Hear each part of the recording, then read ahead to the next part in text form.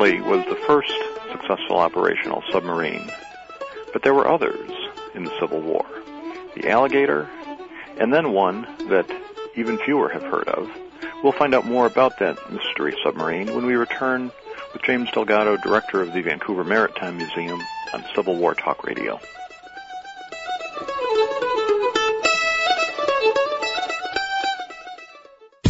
How much time each day do you spend managing your personal or business calendar? 15 minutes, a half an hour, maybe more. Is the conference room available for next week's meeting? And how many people do you have to ask to find out? Have you ever misplaced or, worse yet, lost your day planner or handheld device? And what do you do about that missing information?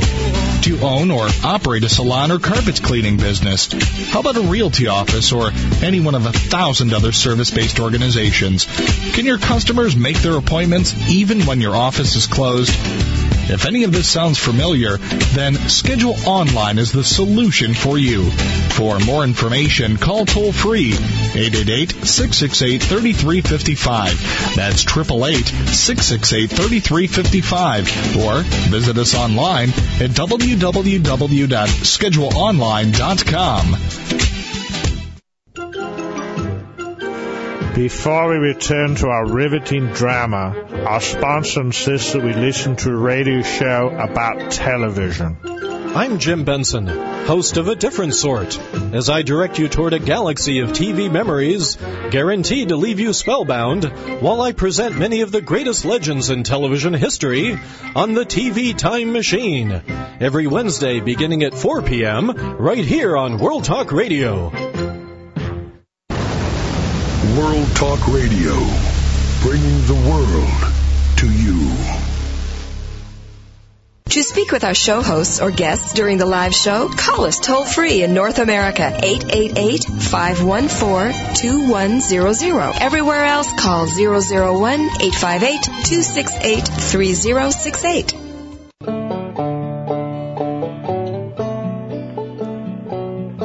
Welcome back to Civil War Talk Radio. I'm Jerry Prokopovich at East Carolina University, talking today with James Delgado, Executive Director of the Vancouver Maritime Museum. And we're talking about Civil War submarines.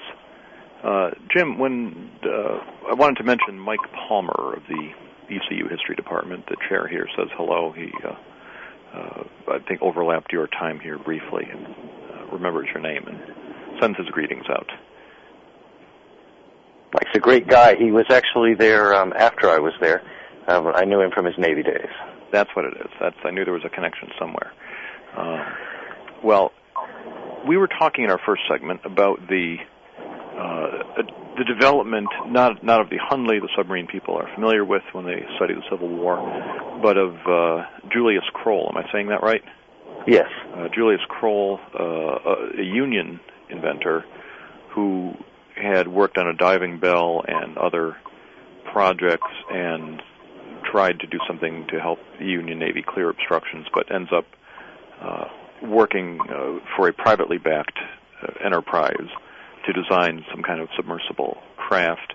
And it was, you said 1864, at which point he's working on this, now with the idea perhaps if not for military uses, they'll go look for pearls.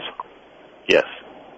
So how does it work? Tell us. Well, the way the sub was designed was it was basically a very large diving bell.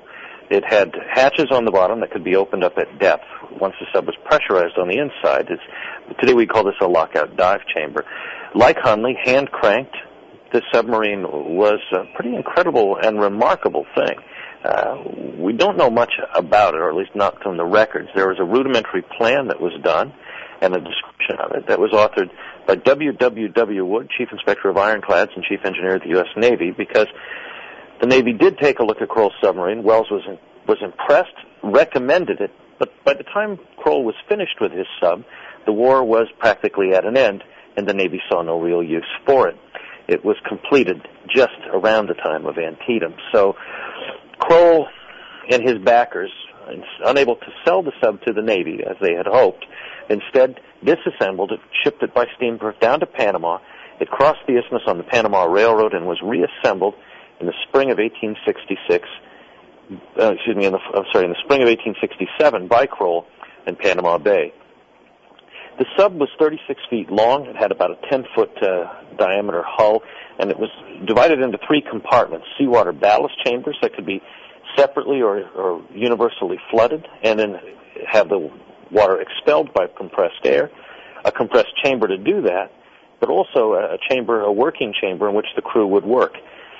The way that the sub would operate, thanks to a couple of newspaper scores that tell us, is that Kroll and his crew, a handful of men, would get into the sub, seal the hatches, flood, drop to the bottom, and they could go down to about 110 feet. At depth, they would know from gauges just what the seawater pressure was, and Kroll would let air in from the compressed chamber to match the pressure of the ocean outside. At 103 feet, that's 46 pounds per square inch. You get to about 46, 47 pounds per square inch. That means when you open the hatches, the ocean doesn't flood in. It's matched. It's all ambient pressure.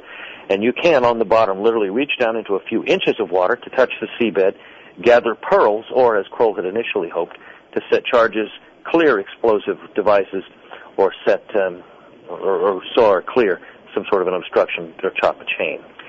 How do the people respond to pressure like that? Well, that's the big problem. Nobody understood what that did.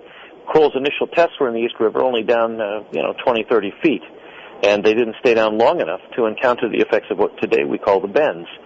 But in Panama, they did, and interestingly enough, in September 1867, Julius Kroll died of what was referred to as the fever. An account of his sub's dives in 1869 in the Panama Press, reported in New York, talked about all of the crew coming down with fever, and the sub being laid up in a cove of a small island off the coast of Panama City, about 75 miles out to sea. And that's the last record or reference we have to Kroll's Submarine Explorer, other than a 1902 article by a Civil War veteran, naval officer, who talked about the best subs built during the war.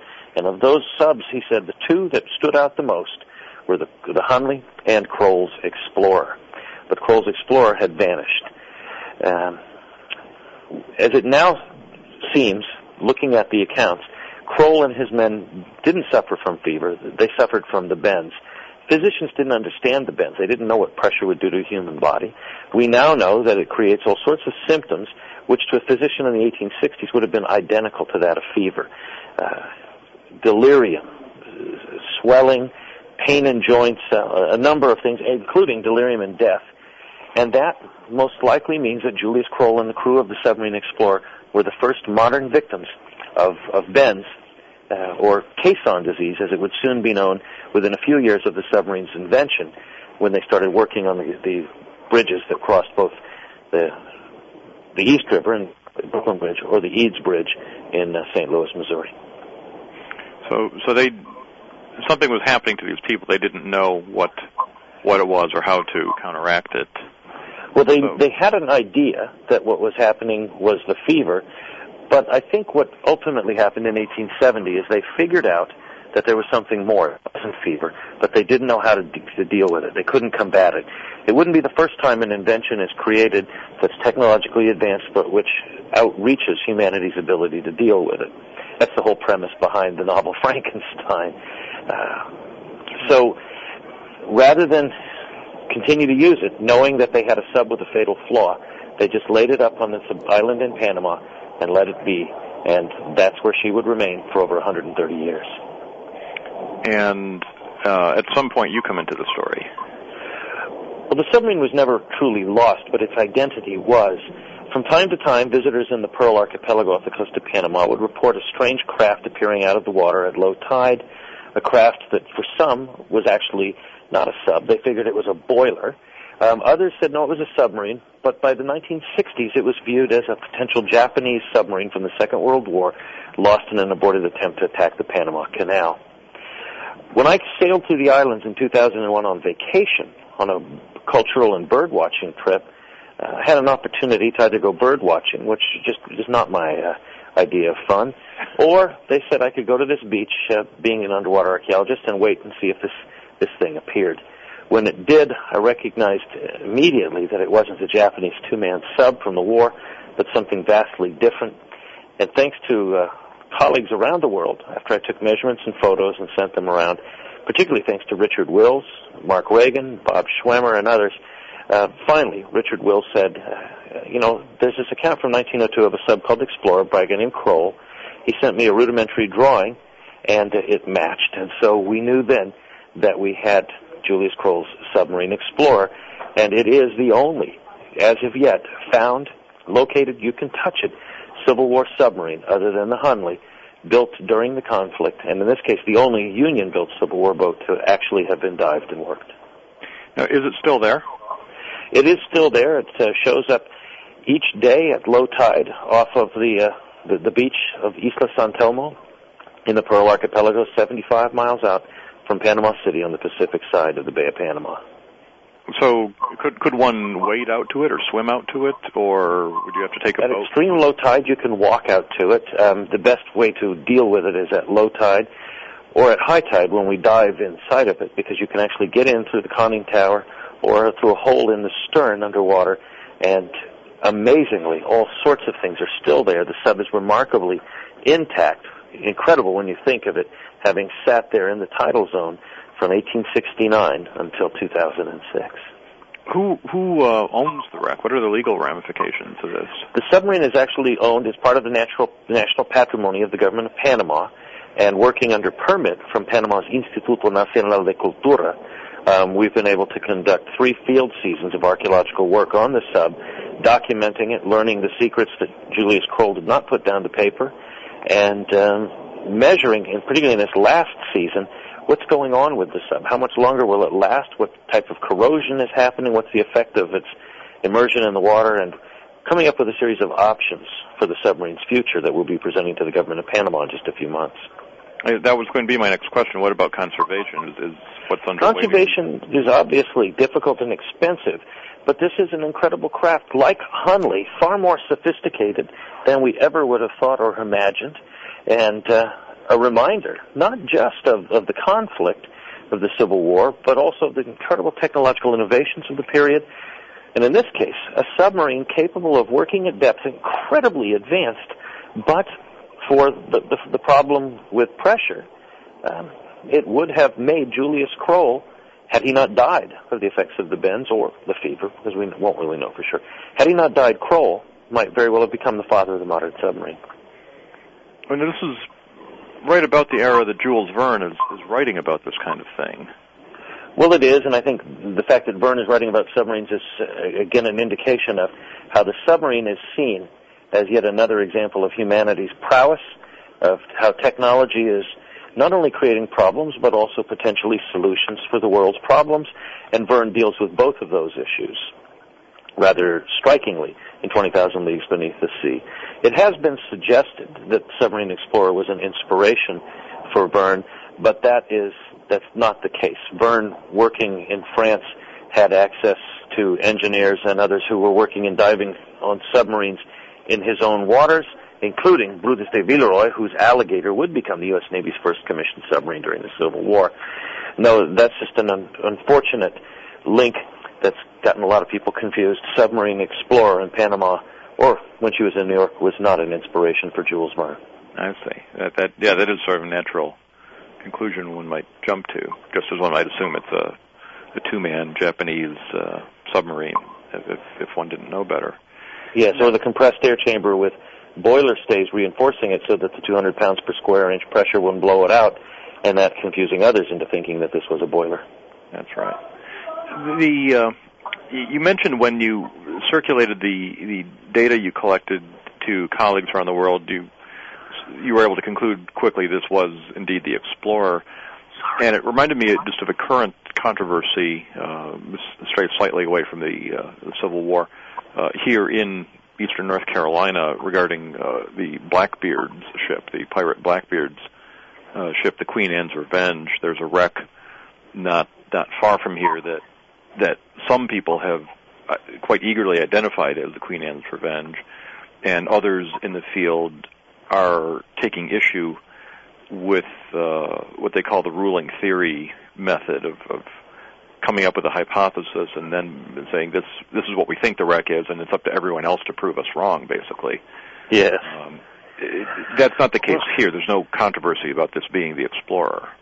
No, there's no controversy at all. In fact, it matches the plans to the inch. The number of the features are the same, and one of the nice smoking guns, and it's always difficult to pin the name on the wreck. But in this case, we know what it is, not only because it matches the plans, but because the 1869 account in the New York Times, recording the Panama Echo and Herald's account, states that she'd been working in the Bay of San Telmo, and off the island of San Telmo had been laid up in a small cove. And that's exactly where this craft is. So all the pieces it's Explorer. That's not, I don't suppose that happens very often where the pieces all fit so well. No, it doesn't happen all that often. And one thing to be said, we often do look for wrecks that have great historical associations and names, but the real importance of archaeology oftentimes is not reflected in those named wrecks, be they an Explorer or a Queen Anne's Revenge or a Titanic, but rather in the nameless wrecks which in their excavation reveal details of everyday life, of the ebb and flow of the human experience, which when we link to it is a strong reminder of those who have gone before. And I think that in that vicarious ability to understand the past and past lives, that's where archaeology is at its most powerful. That connection to the real, the past incarnate in the form of these historical objects, these wrecks, is something you can't duplicate in any other medium. No, it's not, and in particular, how many people would imagine, as I've had the chance to actually be inside a Civil War submarine, particularly as it goes beneath the waves and dives again. Of course, you're inside it in scuba gear. But it's an incredible experience. Or being able to walk up and touch something from the past. Just outside of Greenville in Kinston is the CSS Noose, the remains of the Civil War. Confederate ironclad people flock to that historic site to see those aged and burned timbers, because it is a tangible link to the Civil War, just as much as Fort Fisher is, or any other Civil War site. And it is in that ability to see and to interact with the past that I think people have the vicarious ability to time travel. They do. I was just in Kinston a few weekends ago to observe a reenactment, and in the camp somebody had brought in a full-size mock-up of the Hunley with a cutaway so that you could see the interior. I think this may predate the actual recovery. It may have been based on the earlier ideas of what it was like. But what struck me was a couple visitors were looking at it, and the woman kept asking her husband, "So how big was the real one?" She was sure this was a scale model. And after 2 or 3 times, he made it clear. He said, "This is it. This is how big the Hunley was." This is a submarine that's just 20 feet long, maybe 30 feet, less than a little better than 30 feet long, 3.5 feet in diameter, and that's the power again of the past too. It's one thing to look at a picture or to read an account; it's another to actually see it and to be there. And for me, Explorer, having read these accounts and then being where Julius Kroll was, you can't beat that. No, you can't beat that at all. That's one of the benefits of the job. It is, and it comes up in all manner. I teach public history here, and we discuss regularly the importance of the object in conveying history in certain ways. There's a lot of controversy in the Civil War field now with the new Lincoln Presidential Library in Springfield, Illinois, which is magnificent in its presentation, but kind of thin on artifacts. And some people say, "Oh, that's how museums are these days. That as long as the immersive experience is there, it doesn't matter if you have the real thing." And a lot of us old-fashioned people would disagree. Well, I don't think it's just old-fashioned. I think you can go to a theme park, you can go to a film, you can go online, and while that's important and gives you a link, it's not the same as actually seeing it. For me, the Lincoln legacy comes across when you visit the sites. And for me in particular, years ago, when I was in the National Park Service, going to Harper's Ferry, where they were conserving the clothes he wore the night he was shot at Ford's Theater, and not seeing them in a glass case, but actually walking up, being able to hold Lincoln's coat between my fingers with, gloves on in the proper museum environment just the same. Looking at that blood-stained shirt with nothing separating us but, a few inches of air connected me to Abraham Lincoln in a way that I never would have thought possible. So, to the thought of just, of a museum without the real thing. Well, I'm certainly with you there. I would bet a large majority of our listeners are too. We're going to take another short break and come back and talk more with James Delgado, the discoverer of the Civil War submarine Explorer. We'll be back in just a minute on Civil War Talk Radio.